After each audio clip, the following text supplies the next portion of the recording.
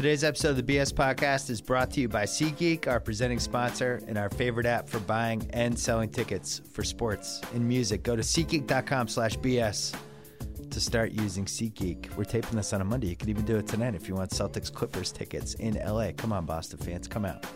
Don't forget to download the free SeatGeek app. Enter promo code BS. SeatGeek sends you $20 upon your first purchase. Today's episode also brought to you by our old friends, Simply Safe. There is no better way to protect your home. Simply Safe has no long-term contracts and the best 24/7 protection possible for just $14.99 a month. $14.99 times 12. That's less than $200 a year. Visit simplysafebill.com to get my 10% off discount. Simplysafebill.com. Finally, today's podcast brought to you by my new website, The Ringer. Subscribe to our newsletter at theringer.com. Don't forget to subscribe to The Ringer's Channel 33 podcast, as well as our new golf podcast, Shack House, presented by Callaway. One of the stars of Shack House, Joe House, is going to be on the line right after this. Yeah. Clear enough for you? All right. Yeah. Is it clear enough for you that Joe House's golf podcast made it to #1 on the iTunes rankings? What up, Joe House? Is y'all ready for me? I can barely hear you over the music, but I enjoy rolling. We were on a nice roll last week with that golf podcast. Is that what you're saying? Yeah. I'm sorry. Tate's in a frenzy because UNC made the Final Four. He just blasted the music. Come on, Tate. Act like you've been there before, Tate. Tate's like out of his mind. He's between my Barb jokes at the meeting today about UNC versus Syracuse being the all scandal, who's going to vacate the final 2 spot showdown. He's a mess, and he's out of his mind. With Bryce Johnson fever. We should have a tutor off. We should. I had a suggestion on Twitter. I thought at halftime of the Saturday game, the UNC teachers from the African American Studies class should tutor Fab Mello. Just combine the two worlds. That could be the halftime show as Jim Nantz gushes and acts like super creepy about it. I thought that'd be great. So you have my endorsement. I figured. So anything to get Nantz to gush. So you went to Jamaica, and as you went to Jamaica, Shack House, which our new podcast, which talks about golf and the PGA Tour, made it all the way to #1, and I was very excited for you. It was nice to see your name on top of there. And now we have the Masters coming, which is exciting. Yeah. Are you guys really talking exciting. Masters this week or next week? We've been talking about it. We talked about it a little bit last week. I was going to say we've been talking about it for a month, but the world doesn't know that Jeff and I did a couple pilots before we went live. Yeah. So, we talked about the odds last week, and the odds I'm sure have slightly moved around a bit since the match play. So we're definitely going to talk odds. I think we're doing a little Q&A, and some of the questions that have come in by way of Twitter have been asking about Masters food. So we'll do a little Masters food preview. That's like your all-time wheelhouse. It really, yeah, for sure. Hey, and I've been, so I have a certain strategy that I may or may not share. So Mickelson is 15-1. I might just step in on that. It doesn't feel like enough. I would like him at like 25-1. What do you mean it's 15 not enough? isn't enough of a reward for the risk. Why is it a risk? He's Phil Mickelson. He's in shape. No, well, not really, but he's Phil Mickelson. It's an even year, and he's won all his Masters in even years. I'm going through all the odds right now, trying to find our friend Nathan's brother, Mark Hubbard. I don't see him on here. I don't know that Mark's qualified for the Masters. Oh, well, that's probably why there are no odds for him. All right, let's talk basketball. Even though you were away, you were watching a lot of college hoops. We had a whole riff either a week ago or 2 weeks ago about how much we love Buddy. We're not alone. It's not an original opinion. And how Buddy will whip his testicles out and show them to a live national TV audience as he makes big shots and does the Cassell dance. Although he doesn't do the dance, he does it telepathically. And then Buddy really whipped them out since the last time I talked to you. I mean, they were out. Yeah, that was a week ago. Yeah. And we were doing a lot of Buddy celebration. We were talking about, Buddy all up in your face. We had it all out there. And you know what? He validated all of that. It made me think college basketball has been ruined by the one and done to some degree. And every once in a while, somebody stays 3 years, and then they're awesome in college hoops, and it's really fun to watch. And it makes me think, like, God, just wish – I know it's impossible, and I don't begrudge any of these guys for coming out early. But at the same time, it's really fun when somebody who's got a little experience and is a little bit weathered can just do it on a big stage to a point that I really thought they were going to win Saturday, because of him. I was like, he's going to come up big and he's going to win the game for them. You don't get to feel that way about college basketball players that often, Yeah, there aren't guys that you can identify. The thing that I like on that particular theme, there are two seniors that have effectively played themselves into the lottery. So Buddy was probably already a borderline lottery pick, but Chad has him as possibly sliding into the top 5 now.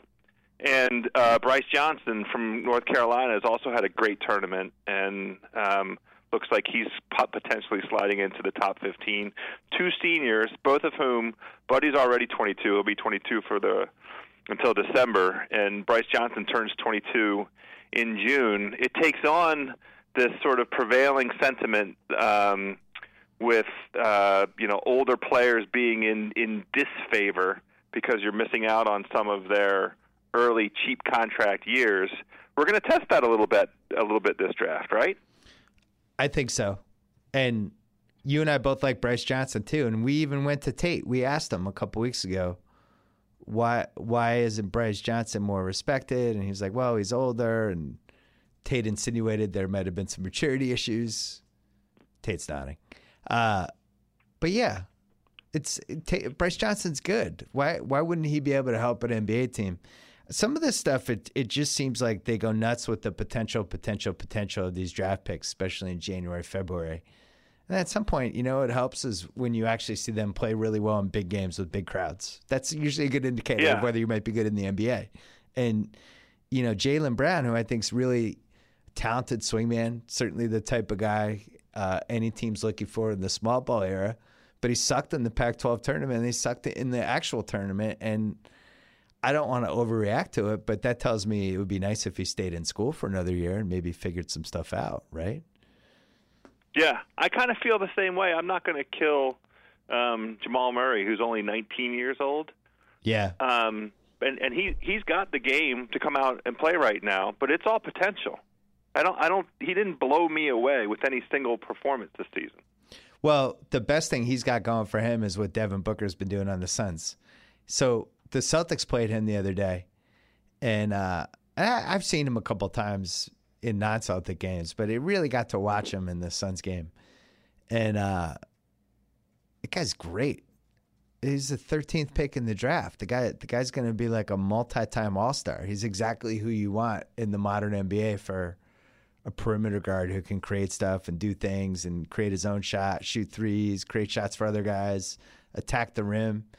And I wonder if that's going to affect Jamal Murray's draft stock at all, where I'm not saying they're exactly the same, but it's some of the same DNA, right? Yeah, some of the same DNA. And look, I'm not meaning to impugn or slight or diminish Jamal's achievement this season. Yeah, he's 19. He's 19. That's right. But which in this era is a desirable thing. He's 3 years younger than Buddy.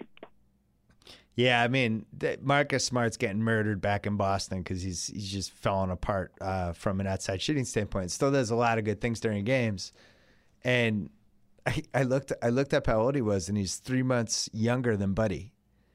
So yeah, that's why you have to put all this stuff in perspective one way or the other, right? Like if Marcus Smart was a junior in college, I guarantee he'd be really good in these games, And at the same time, like we've seen guys who stayed 4 years, and maybe that made us overrate them a little bit, 3 to 4 years. I think Morrison was a good example of that at Gonzaga where yes, sometimes you're just a really good, mature college player, and that doesn't translate to anything. I feel even stronger than how we felt last week about Buddy, where you have he just has things that work in the NBA. And you know it when you see it. You know, it's not just a three-point shot; it's the mid-range game. The guts and the fortitude, right, are a very good starting point. He's been up for every big game. He was awesome in the Kansas triple overtime. You know, he's been great. He was great in the LSU game. Yeah, he even in the tournament when they got bounced, the SEC or Big 12, whatever one they're in Big 12. He made a half-court shot to win the game, and then it didn't count by a split second, but he was pretty great. By a fingertip, I'll tell you, yeah. My dad and I had a long conversation about this on Friday. Both of us really like Brandon Ingram. I think I probably changed my opinion on him more during this season over everyone else that I've been watching out of all the lottery picks. He just makes sense to me as an NBA player. Like, unequivocal, perfect stretch four. He can rebound. He gives a shit. Like, they had him at the front. They were losing that Thursday game. Like, his team wasn't very good. But they had him at the front of the press. And he was really hustling, you know. And then on the other end, he's got to create offense for them. And I kept waiting to see him, like, jog back or, you know, take some sort of shortcut or not care. And I thought he played hard the whole game without exception, which was what I was looking for from him. And the other thing that jumped out with him, it's a really quick release on the threes. Just gets it off, you know. And that's going to be something that when he's an NBA player and he's making 40% and he can get that off quickly with guys running at him.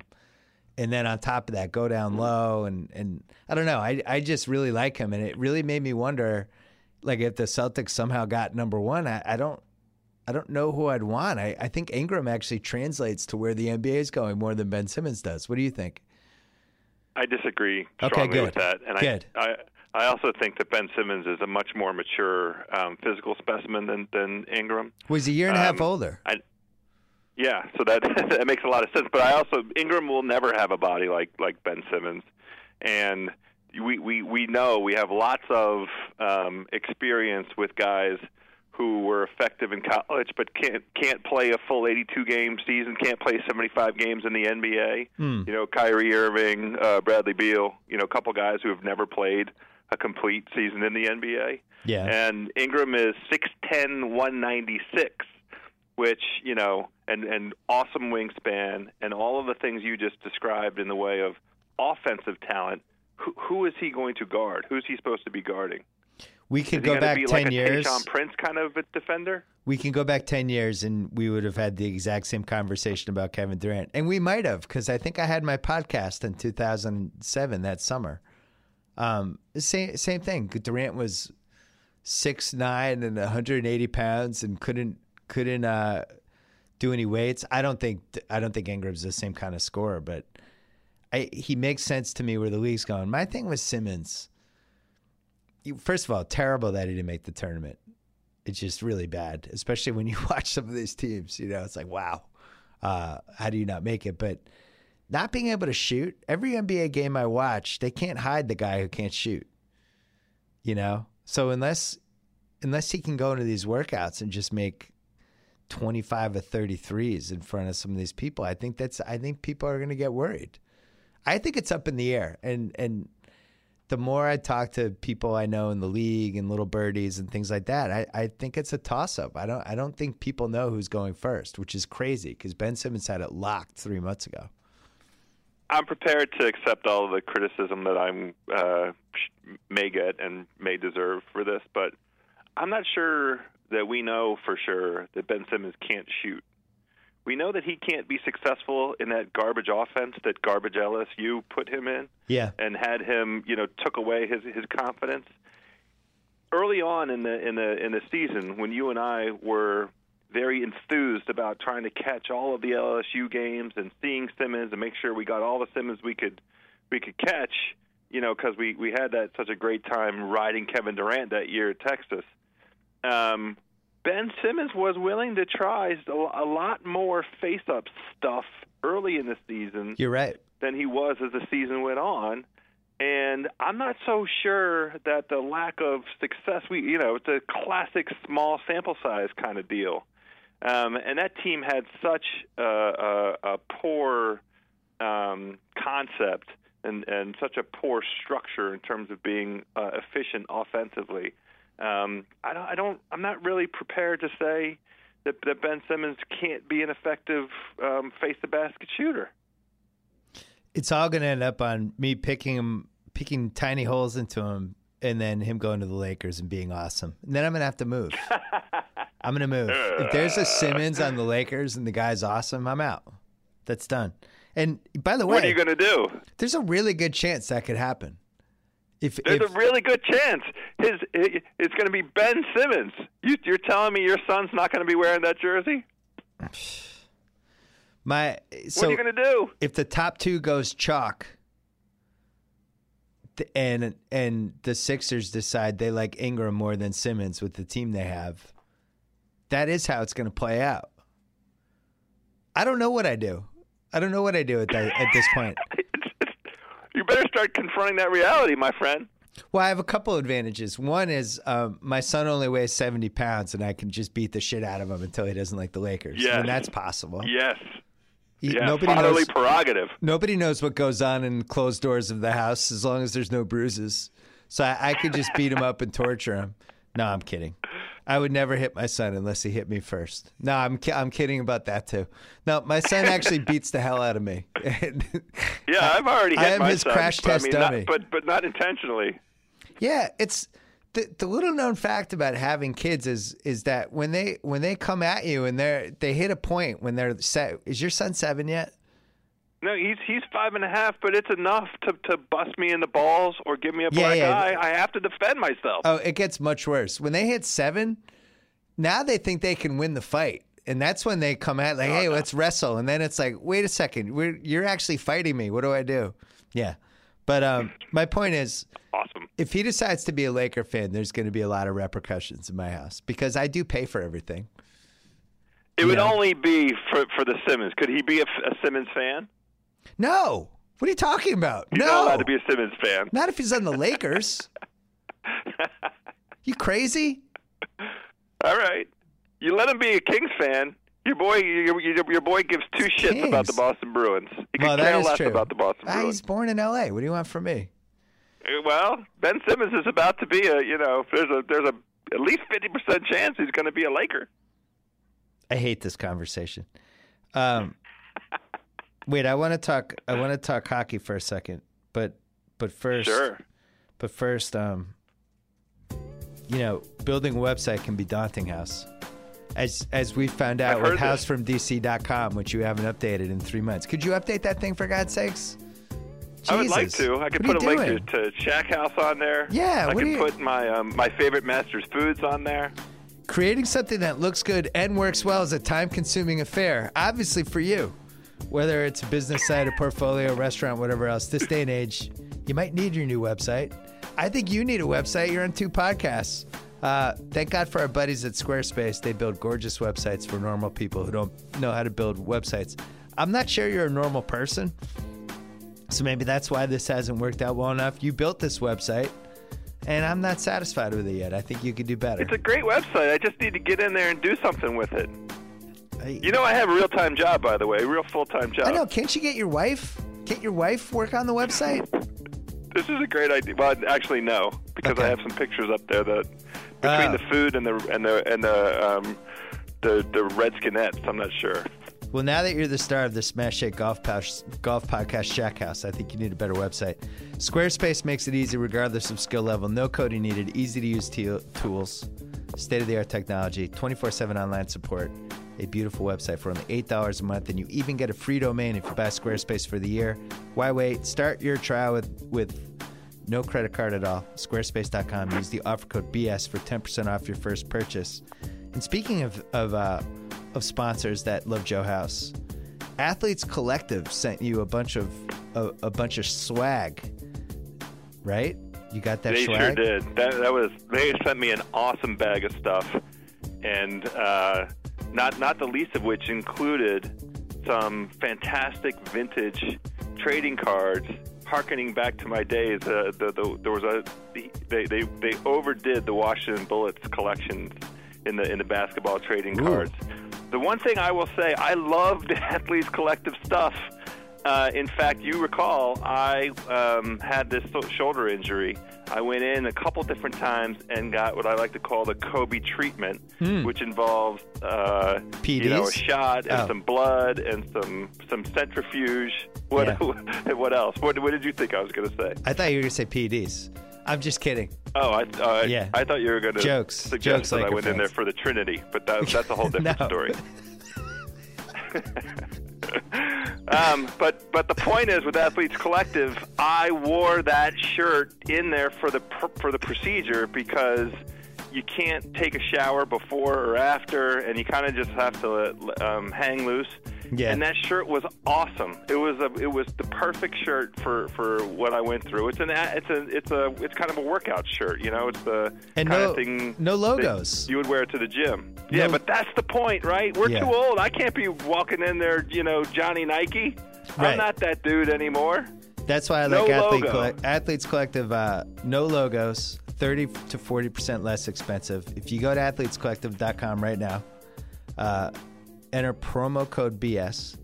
You'll receive 15% off your first order. All orders include free shipping and returns to the U.S. or Canada. 100% satisfaction guaranteed.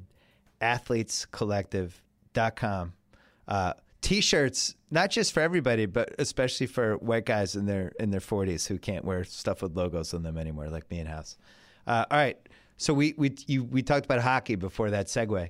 So I went to see Connor McDavid again on Saturday night. Oh. I brought my daughter and her friend Inez, who's very sweet.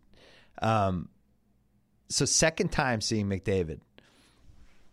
First of all, he's might be the fastest skater I've ever seen in person. He didn't totally unleash the wheels in this game, but he did in the first game. And it was actually he was going so fast that I got frightened. I thought like he wasn't going to be able to stop and he was just going to go through the boards. But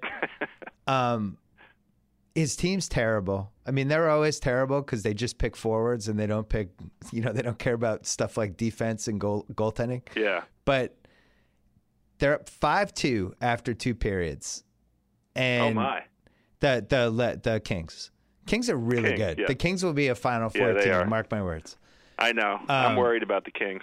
So Zoe and her friend and I'm like, should we go? What do you want to do? We'll just wait out the first because I really want to get a couple more McDavid thing. The Oilers come back, and there's like the last 10 minutes of the game, he took over the game. And they were pretty much like he was. It just seemed like he was out there all the time. In the last 3 minutes, they double shifted him. They pulled the goalie with like 3 minutes left, but he had a Gretzky pass to cut it to 5-4. He was coming around from behind the net toward like if you're staring at the goalie net, he came around the left side of the net, backhand, and just without even really looking, flicked this pass all the way across to some guy who was at the far goalpost who just tipped it in. And it was like, oh my God. It was like one of those passes. And yeah. What kind of sound did you get from the crowd? Oh shit.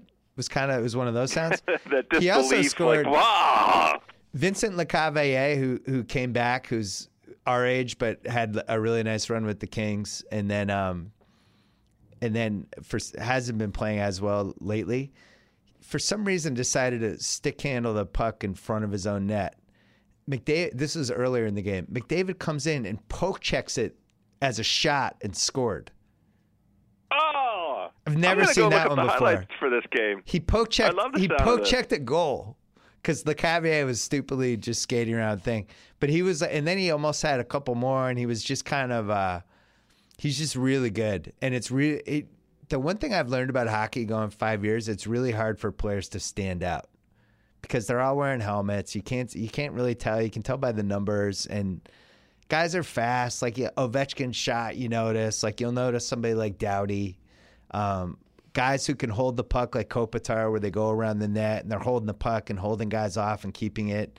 Those guys stand out. Lucic, those power forwards, they stand out. But it's really rare for somebody to just stand out in a hockey game just for being fucking great. And And this guy's really has a chance. Like, and I know he's been anointed as the next one, but having seen him now for 2 games, I'm all in. I'm all 1,000,000% in. I'm just so impressed by him. Anyway. Well, he needs a team around him. I'm going to spend 10 minutes and looking up the Edmonton Oilers and see how they can get better. Well, they have a couple other dudes. Like Taylor Hall's, he was a number 1 pick or number 2. I forget if he was 1 or 2, but he's really good. Eberle's good. Like they have some weapons. They just need defense. But you know what else I like? McDavid kind of got into it in a scrum at one point. Like one of the Kings got mad at him. He stood up for himself. So he's not like a wuss like Gretzky.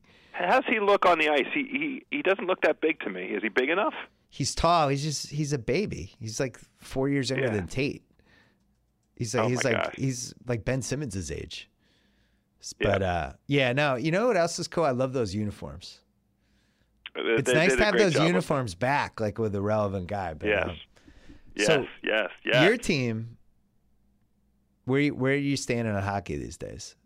We're in the most predictable moment of the season possible. The last 10, 12, 15 games, it's really hard to keep up, that sort of momentum they had through the course of the season. The end is in sight. They're 1 point away from the President's Cup, top points in the whole NHL.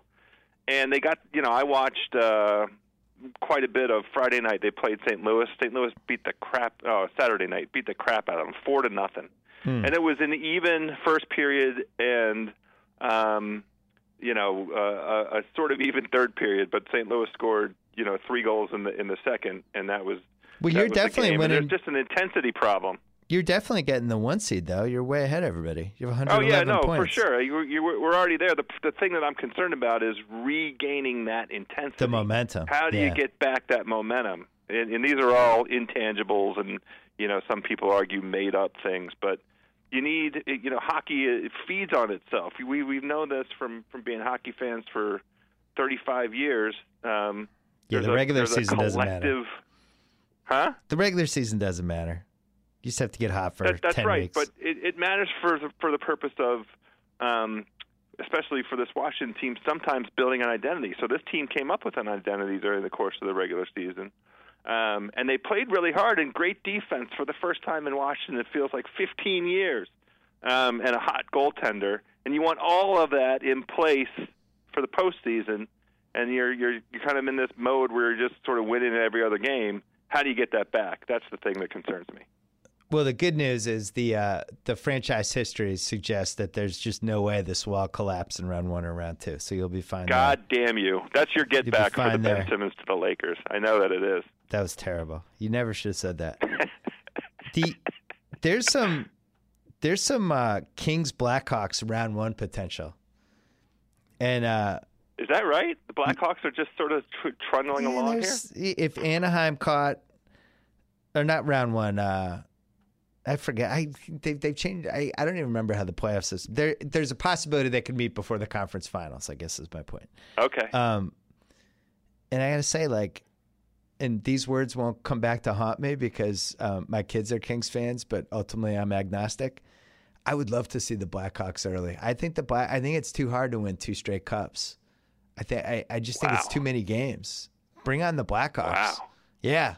Bring them on. Bring on the Blackhawks. Bring on that depleted, beaten up Blackhawks team. I think the Kings would kill them. That's my hot take. Here's the team I'm afraid of. Here's who I'm afraid of. Just as somebody that wants to go to Stanley Cup games for the Kings, thinking it that way, and who wants I want my kids to be happy. Obviously, Anaheim's got a lot of dudes. They have 4 assholes in their team, just 4 flat out assholes, including Perry, who's one of the worst human beings in America, and really should be deported. I don't even know why we allow. Is he from here? Joe, is Corey Perry from here? Ryan Perry? Is Corey Perry or Ryan Perry? Either, whatever his first name is, I hate Perry. Canadian. Yeah, he's Canadian. We should pull his cards. Corey Perry.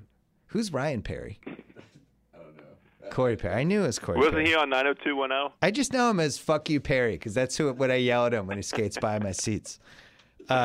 I think all of those guys are going to try to get into Lucha's head from the get-go. And you can get into Lucha's head. You can get him to do dumb things and take dumb penalties. Oh, yeah, Ryan Perry's the pitcher. Yeah. For Joe House's Nationals. Yeah. I just think the Ducks have a lot of guys who will be doing stuff and will be up to stuff in playoff games. And if I had to pick a final, I think I would pick the Ducks over the Kings. I hate to say it. Wow. What do you think of that? This isn't a reverse jinx at all. You mean the Western Conference Final? Yeah, Western Finals. Okay. Yeah. And Chicago's out. Yeah, it's back-to-back's too hard. It's not doable. You're playing over 100 games each year. These guys, there's only so many painkillers and amphetamines you can take. You can't get through that. It's impossible. Yeah, they have Getzlaf, Perry, and Kessler, who I kind of secretly like Kessler, but when he's on the other team, you don't like him as much. And then they have Bieksa, who's one of the all-time a-holes.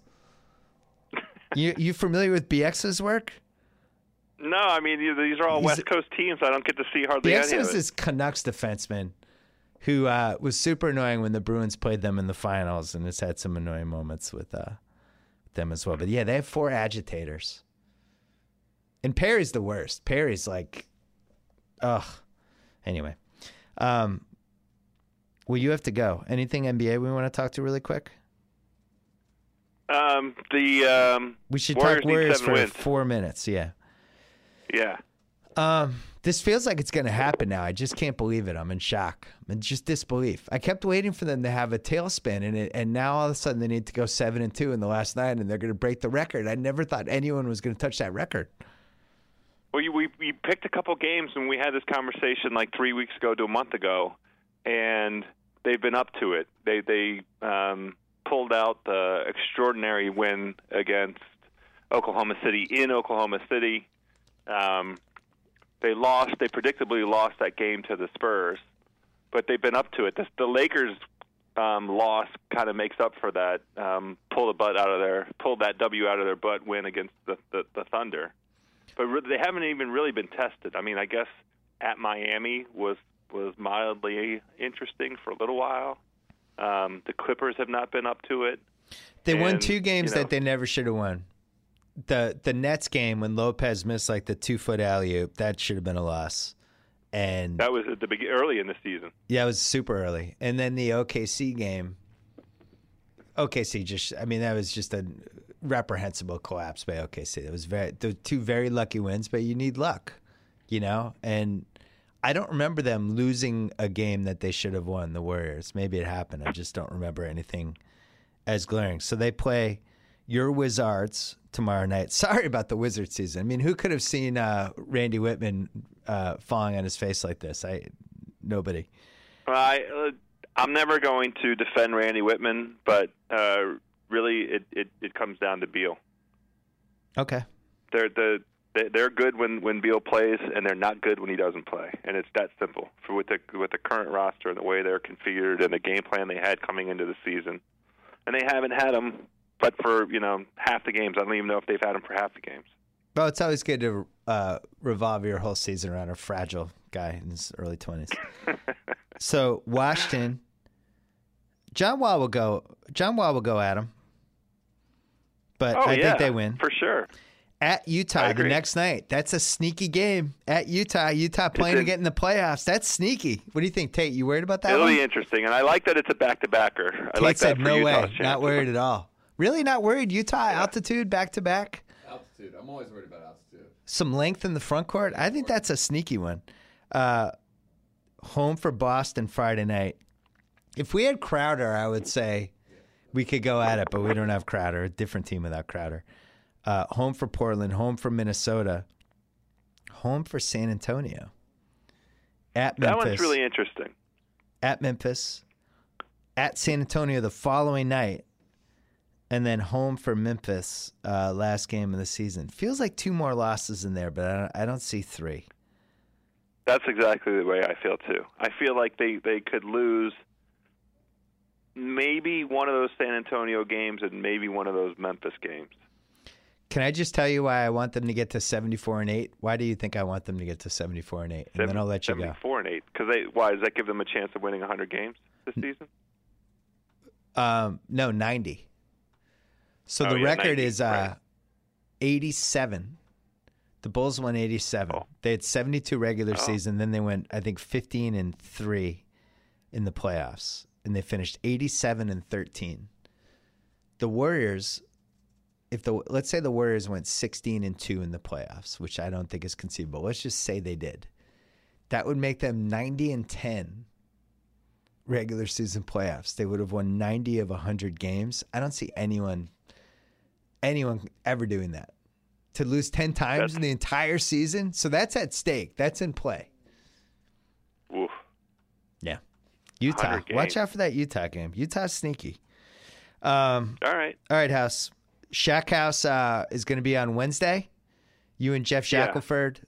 You can subscribe to that feed on iTunes. Some great questions SoundCloud. today. Jeff put out on his Twitter feed a solicitation for input for our speed round. We're going to do a little speed round tomorrow. Great. And there's been some great questions, so keep the questions coming. All right, I'm going to bring it's too bad you have to go. I'm going to bring Chris Ryan on right now to talk about James Eha rejoining the Smashing Pumpkins, which is the biggest story of 2016 so far. Well, tell Chris I watched 2 hours worth of Smashing Pumpkins YouTube yesterday based on that Eha reappearance, that shocking reappearance.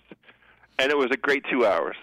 It's the perfect way to recover from Jamaica. I don't even know what the sports equivalent is. Those guys hate each other. Well, Chris and I'll talk about it. You're left out because you have to actually work. Joe House, thank you as always. I'll listen in and I'll enjoy it. Thanks as always. Bye. All right, bye. All right, we're going to bring Chris on in a second, but with college basketball in full swing, you might be like some of the guys in our office, including Tate the producer. Cord cutters. Tate, you're a cord cutter. When you're a cord cutter, you have to figure out which one of your friends will invite you over to watch games, how much money you need to go to a sports bar and milk like 2 drinks for 2.5 hours, or look for a shady live stream that could shut down your computer. Those are your 3 options when you're a cord cutter. There's a better, cheaper option now. Sling TV, the best way to watch the games live. For just $20 a month, you get more than 20 live channels, including AMC, Adult Swim, and the 4-letter network that I used to work for. And most importantly for this weekend, you get all the Turner channels, including, where's that? The Final Four's on TNT or TBS? Yeah, you get that on Sling TV. You can watch the Final Four on TBS, on Sling. You can also add on channel packs like the Sports Extra package for just $5 a month extra. No installation, no extra gear, no annual contracts, no BS. All you need is an internet connection. Start your 7-day free trial at sling.com/Simmons for the best of live TV on your tablet, phone, laptop, Roku, Fire TV, or Xbox. Restrictions apply. Tate, did they send you a Sling? Oh, they should send you a Sling. Come on, Sling. Sling.com/Simmons. They could send you one. You could start your 7-day free trial. Check it out, though. Sling TV, good product. And now, Chris Ryan. All right, not only here with Chris Ryan, but with Andy Greenwald, his partner on The Watch, which you can subscribe to on Channel 33. We're breaking that out eventually, though. Couple things. Let's talk couple pop culture things. One, dramatic, important, revolutionary Smashing Pumpkins reunion that was, for some reason, at the Ace Hotel in L.A. How big is the stage in the Ace Hotel in L.A.? It's only like 1,500 people, 2,000 people in that theater. I think that's perfect. That's a perfect statement on where we are with the 90s, that it would happen at a boutique hotel with no advance warning. Was it a Saturday or Sunday? It's right across the street from the Staples. I was down there. I had no idea the Smashing Pumpkins were back. Well, it's first time Corgan, Eha, and Chamberlain on the same stage in 16 years. Yeah. Yeah. So, but he's been recording as Pumpkins with like various other people. But Darcy's been on like a milk carton. I don't know what's up with Darcy. Darcy bought a horse farm, I believe. Like, I feel like that sounds like a very sketchy metaphor, but I think in this case it's true. I think she's gone off the grid and is farming. The Smashing Pumpkins are funny because, for one thing, they were like neck and neck with Nirvana for a little bit there, and then Corgan became so annoying that everybody now nobody wants to admit it. He became such a wrestling villain. He was the worst. Yeah.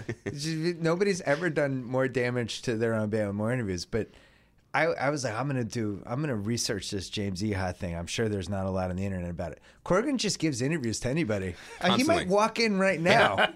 There's a million Billy Corgan interviews. In one interview, he's killing James Ehod, and the other one he's not. And it's like I think he's Corgan's insane. on Shack House this week. Is he? Yeah. Talking Masters. He's very available. I feel like he is waiting for everyone to realize his genius to the degree that he does and always has. But really, out of anyone in real life who should have done the Eddie and the Cruisers Fake My Death to see for more acclaim, he's the number one guy who should have done it. Yeah, he should be in New Jersey right now working in a construction site. Right around the time of Adore, which is what, 98, when he was getting fitted for leather capes, someone should have just done the intervention and been like, it's better to fake your death. Like, go to Tupac Island right now and be a full legend. JD Salinger, just vanish, You guys have seen Eddie and the Cruisers, right? Yeah. Sure. Is that Michael Pare? Michael Pare. Yeah. Is this Behringer? Yeah. That's one of my favorite 80s movies, and it's actually still pretty good. It's got a bad ending. Didn't they make a sequel? Like an unasked for sequel, like a decade later? Oh, they made a sequel. Keep sure cruising? did. Did they bring Eddie back? That was called Eddie and the Cruisers 2, Eddie Lives. You don't get a lot of Behringer these days. How Behringer's has great in Behringer that. not gotten an NCIS? They give Gary Sinise 2, but Behringer hasn't gotten one yet. Well, he was in Inception. He was in Inception, and I feel like he brought it in Inception, but didn't a little bit of that feel like it was some sort of like charity intervention project? Like that Nolan was just like, I'm going to invest in this guy. I'm going to bring him back. He's my guy. And then no one else wanted him to be his guy? Yeah, but he didn't get like a Travolta Pulp Fiction bump from Inception, is what I'm saying. Behringer had a nice run. He's the lost 80s star. Oh, yeah. He really is. Platoon? He was a leading dude. Major League? He's incredible in Big Chill. Yeah. Oh, yeah. He's great in that. Platoon, Someone to Watch Over Me. I'm doing this off the top of my head. Did the Sidney Poitier one, Shoot to Kill, which I like that one. And you're right. He's incredible in Major League. But wasn't he also the He principal? kills- Wasn't there some movie that was like the dark horror version seen of that. Lean on Me where he brings a baseball bat but he uses That it was- on Oh, yeah, students? the That was the substitute. tail end of Behringer. Yeah. That was late period Behringer. He when was also- being fitted for leather capes. What was it? Looking for Mr. Mr. Goodbar? He That would kills, have been young Behringer. spoiler alert, kills Joe Clayburgh at the end. Wow. You just broke the hearts of your dozens of Clayburgh fans. They had Can no you have idea. a spoiler alert for a movie 19 that came out a million years ago? Wait, we're missing one. But yeah, he was neck and neck. Like He was like William in the Hurt, Kevin Costner, Kline. Yeah, Costner. Quaid, He's Kevin with all Kline. those. Yeah. The Big Chill generation. I think he turned into the guy from Platoon. It's You very think possible. you think Yeah. somebody's... He has lost people walking around his apartment going, lost his Barnes! Christopher Nolan, actually. Yeah. The Substitute was the The The substitute. substitute. so we had What's post-Inception? we left out Butching Sundance, the early days in 1979. Wow. Not great. Born on the 4th of July. I don't remember him in that He's one. in that? It just kind of ended in the late 80s for him. Like when Major League, that was it for him. Yeah. But there's a good way for it to sort of end in a bad way. Like when Michael Keaton vanished for 10 years, he seemed happy, right? Every time they did a feature, he's like, I'm okay, I'm choosing to A lot do of this. Batman money. A lot of Batman money. He's into hiking or living wherever he lives. That's how you do it. You don't want to seem hungry. You don't want to do the substitute. You don't want to do Eddie Lives. But back to Corrigan. Yeah, back to Corrigan. So if he had done the Eddie and the Cruisers thing, we're talking. There's documentaries about him. HBO's doing a 2-hour documentary about him at the 20th anniversary of Melancholy. He's a legend in that, but he's done more damage to his legacy and his career just by continuing to have a career over the last 20 years. And he swore that they would never play together again. I think the last time they played together was 2000. Well, I think and he was also just like, it's my band. So whoever I is am the playing with Smashing me Pumpkins. is the Smashing Because he Pumpkins. did Zwan, remember? right. And he did did he do a solo record? And then Swan finally was he was basically like, a Smashing Pumpkins album. Zwan was, he found another woman to play bass. He found another sort of strange guy with hair over Matt his... Sweeney was playing. Matt Zwan? Sweeney was in it. Yeah, Dave Pajo. But didn't they break up even more spectacularly than the Smashing Pumpkins? Like they were on Saturday Night Live one week, and then they were just... And then they were just gone? They were just gone. My wife and I went to see them a couple years ago at the Universal, in Burbank. Yeah. We left before the show was over. That's how annoying Billy Corgan was. Was he playing mostly new stuff? He was just, you know how Eddie Vedder he'd kind of try to antagonize his fan base and, weed some people out, weed some of the bandwagoners out with some of the decisions they made. Billy Corgan, is just trying to antagonize everyone who's ever liked that band. I mean, that's part of his move. He's doing these long, terrible guitar solos, and we just kind of looked at each other and we're like, do you want to go? I'm like, yeah, let's go. Let's go get a drink. There's something funny about the choosing to keep because you're saying reunite. LCD Sound System got back together this weekend after being broken up for like all of 3 years or something like that. There's something interesting about the idea of choosing to just keep going no matter what. And if you never vanish, like your stock is always in flux. I was thinking about this with Prince, because Prince is doing this tour now where it's just him and piano. Yeah. He's playing like 57 song sets, and the set lists are incredible. And I saw a video of him playing Heroes or something, the Bowie song, and I was just like, Prince. But Prince has never left, Like he's been releasing he puts a triple out a album record every year. Yeah. Yeah, it's unreal, and I feel like people don't appreciate how weird it was. I think now it probably seems weirder that Corgan was considered part of that '90s generation. Yeah. That there was like Kurt Cobain and Eddie Vedder, and Corgan was grouped in with them, even though he was always making prog rock albums in his head, and that did not fit the aesthetic of the '90s at all. But for a minute post Kurt Cobain's suicide, the aesthetic of the 90s was whatever those guys were doing. The same way that they brought in Weiland into that, because Scott Weiland was like really a glam rock LA metal kid kind of, but he was part of the alternative rock thing. I always felt like he was a level below those guys for me. Corgan? It's like No, Weiland and Weiland. Yeah. I always felt like it was Cobain, Vedder, and Corgan. And then the next level was Chris Cornell and Scott Weiland, Lane Staley. Yeah. But I thought those were the big Are you three. an Alice in Chains fan? Yeah, but it's, What was the Man in a Box? Man in a Box. Yeah. MTV gave that one a burn. And then Corgan just, one of the problems is they made Melancholy a double album, and this has happened before with other bands, but it really would have been an unbelievable 11-song album, and instead it's like 20. And then they would have had another amazing follow-up as opposed to immediately dropping. True. Because what was it after? Was Adore after Melancholy? Adore's after. Because I like that song. Okay. Adore? Yeah, and Adore's got jams. Adore's is a good song, and there was also the song, they had a single on that sounded like 1979, so I liked it. Yeah. His secret career that he could have had as a song doctor, because he wrote a bunch of, or he worked on a bunch of Celebrity Skin, that whole record. The best whole album. And album. it's great. It sounds like Fleetwood Mac and Echo and the Bunnymen. He did that album. I mean, the rumors are kind of up and down about who did what on both of those big whole albums. Who did who? Yeah. But those songs that he wrote on there are awesome. Like, he could have had like a second career as just like in the background, kind of like a Max Martin super producer. But that wasn't cool in the 90s. You couldn't be a dude who had a band and also wrote songs for other people. You had to be the artiste. You had to be aesthetically pure, and that kind of went straight to his bald head. Yeah. I remember hearing 1979 on that album and thinking like, oh man, this is not going to last for these guys. Oh, really? That's the song. That's the I know. song, though. And now I really like it. Yeah. But at the time I was like, this is his gentle toe dip into the pop music pool. Right. Yeah. He's just feeling it out. He's feeling out whether this is going to take. I never felt like, I just didn't feel like, especially compared to the previous two albums. I don't know That was if not a Pumpkins song they would have fans- put on the previous two albums. I don't know if that's like a controversial song for Pumpkins fans. I think they really No, I think everyone's at peace with Yeah. it now. At the time, having really liked them, that song worried me. See, that was the song that when it came on alternative rock radio or just the radio in general, like at the end of high school, I think that came out in like January of '96 was the single. But the album you came put it out on our in 96 mix. Yeah, right. But when that came out, like that would be the song that even people who had never heard of Pumpkins were like, "Whoa, what's this? This is really good." Yeah. Well, so now they're back. So, but maybe. you're in on social media. You were excited. You wanted to see this. Well, I felt like it was important. I felt like it was an important moment. More into this or more into Axl Rose fronting AC/DC? No, I can't tell. Axl, I'm out. But the thing about Pumpkins, like Axl's been done for a while. But James Iha is James Iha being back in the group. Does that add to anyone's interest musically, or is it more that this maybe is a sign that Corgan is less of a lunatic, and therefore it might suggest a focusing of his musical abilities? Or are they going to go out and play Siamese Dream like at front to back as a tour? You know what I mean? Or are they going to? That would make people happy. He was a very well-respected musician, though. Iha. Even like, and I did, like House was saying how he did a 2-hour YouTube deep dive on the clips.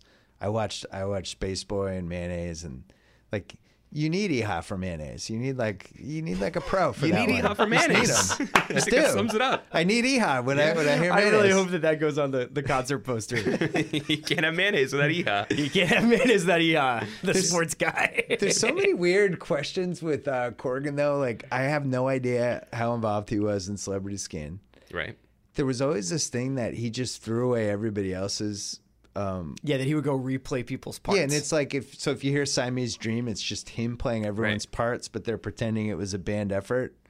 But then you always hear how important Darcy was and Ehi was. It was like, well, if they were that important, then why didn't he let them play on the album if he was part of redoing it, though, is how much of a visual band they were, because the exact moment that they broke through was sort of the last gasp of MTV. So you think about the Tonight Tonight video or the Today video. They classic. were very cool-looking individuals at that time. Ehi and Darcy were cooler looking Bullet than Corgan. with butterfly wings. Yeah, and so that played it up. I mean, they were performing the role of a global rock band. That was in a way that was Bullet kind of with important. butterfly wings was. I remember that being one of the last videos that I was aware of, like a countdown for its debut. I remember watching it. You remember too. when they would be like, only 6 more days. It was like one of the last ones. Yeah. And then they would play it at like 7 a.m., 10 a.m., 2 p.m., and I would take out my VHS. I would tape premieres of videos because that was the only way you knew you could be able to watch it and hear it. Was that 95 or 96? That was 95. Because you guys played up 96 on your pod last week on The Watch, which was a great musical year. And then when we hit the late 90s, it just got awful. Yeah, we're going to do a deep Just got dive terrible. pod on the Prodigy. 98. I think that's coming. the electronica pod. Electronica, the rise of electronica. Well, there was like, you'd like Everclear got interesting there, and the Foo Fighters, and there was a couple ones. It's not like it died completely, but You Sublime was in there. You can make a compilation of great radio songs from like 97 to 99, but I don't know if you could make the same argument that like these were. That was also epochal. That was rap rock. It was a dark time. Well, then it got super dark, yeah. And then it kind of Really gets dark. and then it gets cleaned up a little bit with like the Strokes and the Yeah Yeahs and the White Stripes a couple years later, and it gets 2002. really fun. We're talking about like mainstream rock radio. Yeah. God, they had my DVR tapes all the SNLs, so they had they run the repeats at 10 o'clock. And I always check to see like if there's any sketches I forgot, and it was the John McCain one, and the White Stripes played Dead Leaves and Dirty Ground. Wow. It was just Jack and Meg. Yeah. And Jack's throwing like 107 miles an hour. Like it was really one of the best. It got me thinking like, what were the greatest performances in the history of that show? This one had to be up there. He was just peak of his powers. What are some other off the top of your head great SNL? That's what I thought that would be a fun topic for us. U2. When they did The Beautiful Day, that whole era, they came out and the whole band was there and they sang that last song and Bono started roaming around the SNL stage. Which nobody had ever done. It was like breaking the fourth wall. And then they played 8 more and songs, they showed right? the cast. The cast was out. like just like fanboying it up, and I remember that being incredible. The Stones were the great big disappointment, which was in the Jeff Hill Weingrad book or Doug Hill Jeff Weingrad about Belushi partied with them the whole week and ruined their They voice. just were like screwed. But it was the biggest band that had ever been on that show from a point of their career, and he just kind of... It would be kind of interesting to make a list of the 20 bands that were important or that we consider to be like really important bands and then check their SNL performances because they don't always get the timing right. So with the White Stripes, the timing was just right so that they were peaking and building and everyone was excited and they brought it because the anticipation was high. But then there are every other band that maybe they hit between seasons, scheduling doesn't work, and then when they make their debut, they're either not ready for TV or they're past it and they're not even... Most of the time they catch them right around when you'd want to catch them. They're pretty smart. They catch people early. Yeah. I'm pretty sure that Neil Young played Rocket on the Free World, and like not with Crazy Horse. It was like whatever that solo band. It was he was amazing. That like I can't remember when that was. And Nirvana's debut on the show was a big deal because I think that was the first Same for Pearl Jam. mainstream people got of them. Pearl Jam. Prince in the terrible season when Lauren came back and like Downey was on Anthony Michael Hall. Prince was on that year. I think he played Kiss. Ashley Simpson. I mean, Ashley Simpson's famous for just amazing bad reasons. I'm trying to think of if part of the problem is hip hop's never really good on that show because of the stage and the setting. And I all do that. like how Kanye uses it Kanye's as like used it the a best. notebook almost. And I think that's really interesting too. That when they did the 40th anniversary special, then they could have picked anyone from any era. And obviously Lauren can pick up the phone and call Paul McCartney and call Paul Simon, which he did. Yeah. But the people that he chose to represent the show going forward, he had Miley on it, right? Singing an old song, but then he had Kanye. And even though, as audio leaked footage has proved, he's kind of difficult to deal with, they all respected the fact that he takes it so seriously. Yeah. Right. That he's not just performing the hits. He's going to create something for that show. I think the best song I ever sang on that show was when Paul Simon did the post 9/11 song with all the firemen there. Oh, that's amazing. But as in terms of greatest moment. Yeah. But they also had a Simon and Garfunkel reunion in the first season, which I think was like the second or third episode. that was a big deal because those guys hadn't sang together in like 5 years. And or so. is that what inspired Lauren to do the thing where he's like, if the Beatles come here right now, we'll put them on yeah, TV? I think like a couple episodes later. And what's the legend behind that? That John Lennon was watching the show and considered going? They got in a cab. They It was got in him a and cab. McCartney. No, it was they were watching it together, That's which was weird that they just to think of them watching a show. Just hanging out. So they could have done that for Corgan and Eha. Like, and Darcy. Like, at any moment, Bobby Moynihan could have stood there with a blank check and said... I think I remember Blondie was awesome on that show, but I don't remember what year. It was like in the first 5 years, back when Deborah Harry was thrown in the high 90s. It's just amazing that set is essentially unchanged, and it's a backdrop for every major musical development of the I last actually 40 have years. one of my obscure favorites is Paul Westerberg from The Replacements Oh, did yeah. Can't Hardly Wait. Charlton Heston was the host, so Charlton Heston had to say Paul Westerberg. And some guy at the end of Can't Hardly Wait, right before he sings, I can't, and he gets to like the break, and some dude from the crowd yells out, Burt Reynolds! And Westerberg breaks, and it's just like they're cracking up while they're playing, but they kill the song. It was great. I would actually throw in, and longtime watch listeners would be surprised about this, but Chance the Rapper a few weeks ago or months ago. Yeah. Because I was not in on him until his appearance on the Kanye record, and then I went back and watched his performance, and that's an example of them being really smart, because this guy has never sold a record. He gives everything away for free. He's completely on the come up, and then he destroyed the stage. He just made it his in a way that was shocking, because he's, 24, 25? I remember one other one that I really liked was Eminem and Dido. Oh, yeah.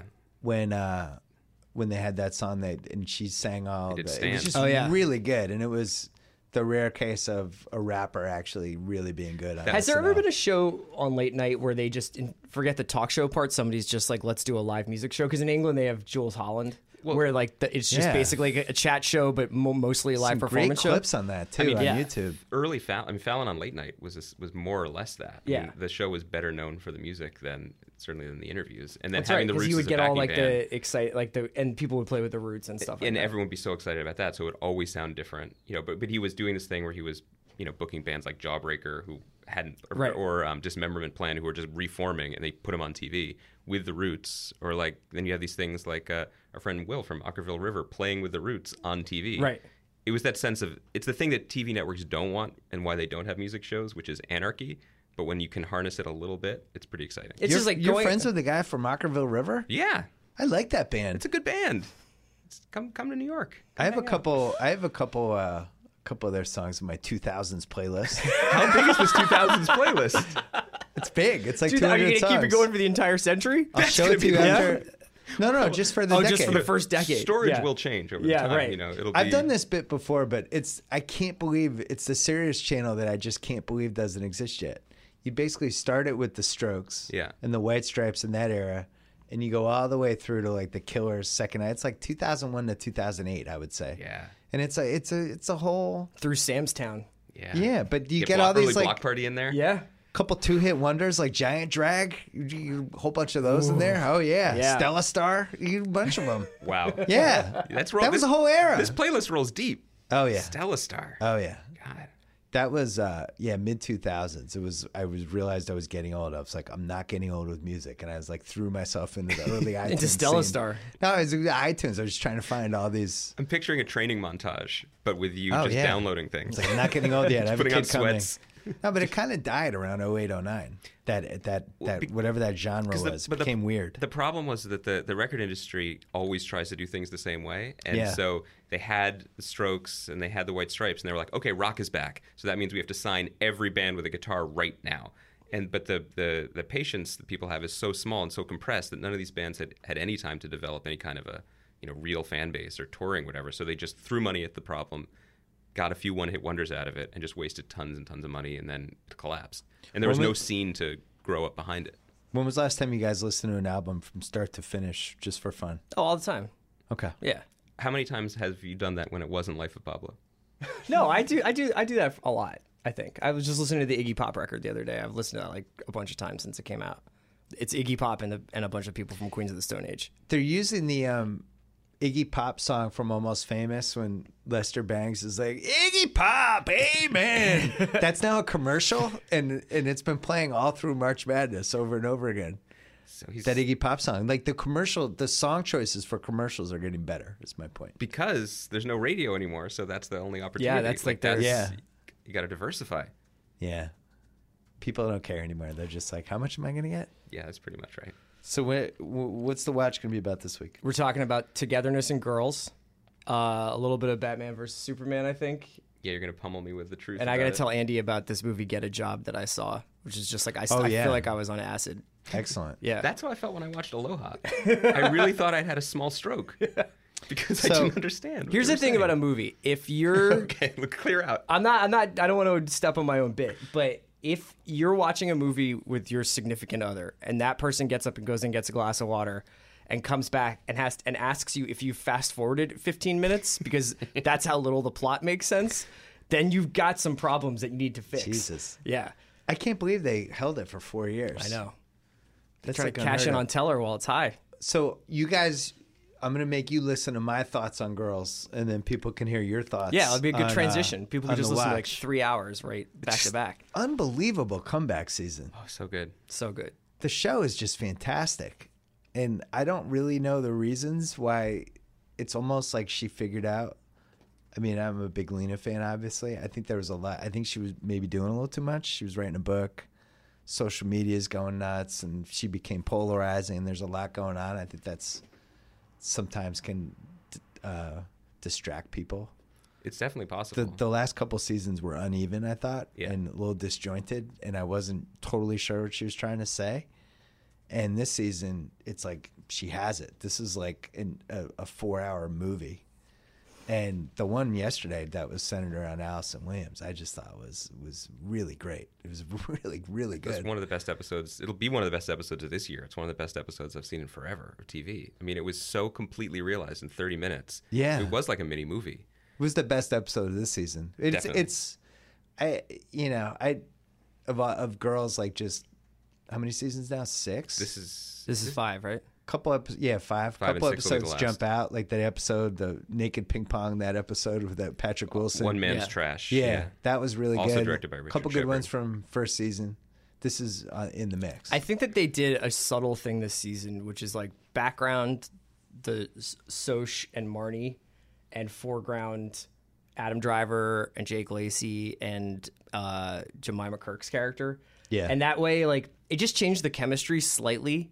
Yeah. So that, and now Girls can just be a banner for like whatever this group of friends is now. But over the last few seasons, I think they were really pushing a little hard to keep it be like, they're still all friends. Like, these 4 girls still hang out. And it's like, they wouldn't, yeah. though. Well, the one thing that Lena Dunham was really good at from day one is that she was an indie filmmaker, and she could make little capsules that were moving and interesting and funny, like Last Night's. Maybe not at the level of Last Night's episode, but that was more in tune with her talents.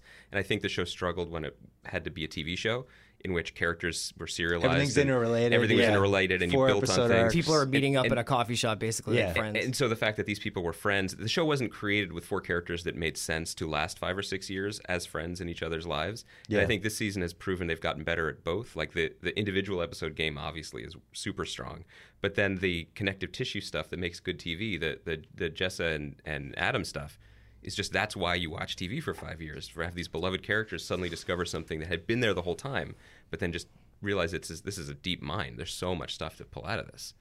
And the characters, she figured out how to age with the characters finally. Mm-hmm.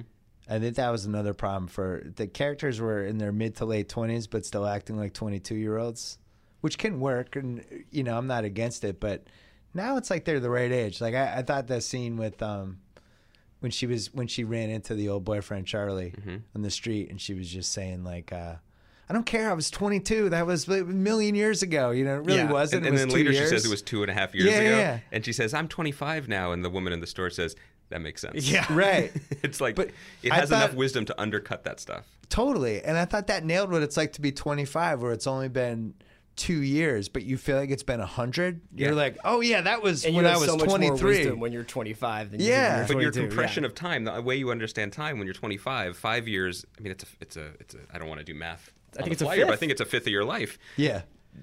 When you get a little older, 5 years is not so much anymore, and it spaces out. But also what you can accomplish and what you can try to do in those 5 years is a little bit more spaced out. So It was excellent. it's really good. Remember a couple years ago or 2 years ago, the season tagline was finally almost figuring it out, and I feel like that should have been the tagline for this year. I also wonder because whether they're or not building on what they've done. It could be that having an endpoint is helping. Like knowing that like where the show is going, there's going to be like however 13 more episodes left of the show, right? That's right. Yeah. So maybe like I think that more often than not, when people have that runway to land on, they know where they're going. Like it helps. Well, also they know they can choose very wisely and carefully what stories they want to tell, because the scary thing and the best thing about TV in season 1 or going to season 2 is you could tell any story. Mm-hmm. And then actually a lot of good stuff happens when your options are limited slightly. When you're hemmed in, you only have this many hours of television left to make, so you have to choose the best stories still waiting for you. And Lena's, I think, almost run out of ways to be naked on this show. Oh, I don't know. There's challenge accepted. Has she hung out of a building naked yet? No. See, there has you she go. been in a convertible going on the highway naked yet? No, that's vinyl. That would be the crossover episode. Look, there's something infectious on that set. Everyone wants to get in on it now. Everyone's getting naked. Yeah, we need to get that going in the Ringer offices. All right, so The Watch. Thanks to Sling TV, no installation, no extra gear, no annual contracts, no BS. All you need is an internet connection, and you can be watching more than 20 live channels, including the Final Four on TBS. Start your 7-day free trial at sling.com/Simmons for the best of live TV on your tablet, phone, laptop, Roku, Fire TV, or Xbox.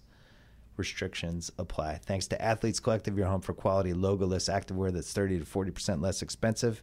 Go to athletescollective.com, enter promo code BS. You receive 15% off your first order. Thanks to HBO Now. You don't need cable or satellite to watch HBO. Download the HBO Now app and start a free 1-month trial. If you like The Ringer, I think this would be a very good idea. That's all I'm going to say.